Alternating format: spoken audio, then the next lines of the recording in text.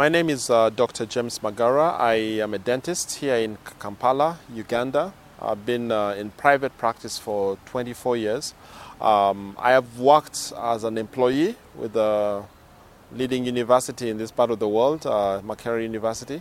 And then I've also worked as an employer. As a matter of fact, now we employ over 50 people in this particular business that I'm involved in.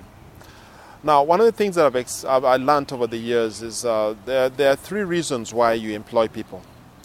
One is competence. They should have certain competences. There's character. And then there is what some people call chemistry, your ability to get on with them. When I started working, because we have had difficulty with issues of character in our country, I put a lot of premium on character. But I soon found that character is not enough. I've had many good people working for me, but they lack competences. So as some people have said, it's easy to train for competence, but difficult to train for character. So now I look at all the three. Character is key. We look for good people, and we provide in-house training on skills, because dentistry is a very practical subject. So every month we have training programs that help people improve their skills at work. Some of the people who come to work as assistants and so on do not have much skill. But so we train them, and we have to be patient with them to give them the training and let them grow in that. We do also train for character in terms of not only teaching, but creating a climate where you make it clear there are certain things allowed and certain things not allowed. Organizational culture is built by what you reward and what you punish. What I may punish, or I may use the word punish.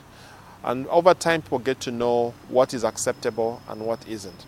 That is not very easy, because sometimes things happen, and by nature, there are certain things I'd like to overlook. But I've learned that when you keep overlooking things, it becomes acceptable.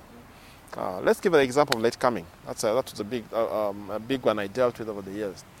I had this boss mentality where in the early years, on a typical morning day, I'd report for work and expect that everything would be set.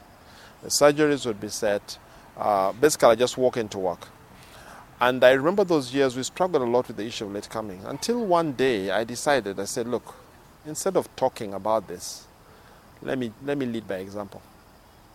So I started arriving without telling anybody. I started arriving 1 hour early. They would just find me in the office. And you know that solved the late coming problem? We didn't have to talk about it. I mean, we still have issues with it, but the major thing it was at that time, and I learned a very valuable lesson, that when you lead by example, it's so much easier for other people to follow what you're saying, what you're talking about.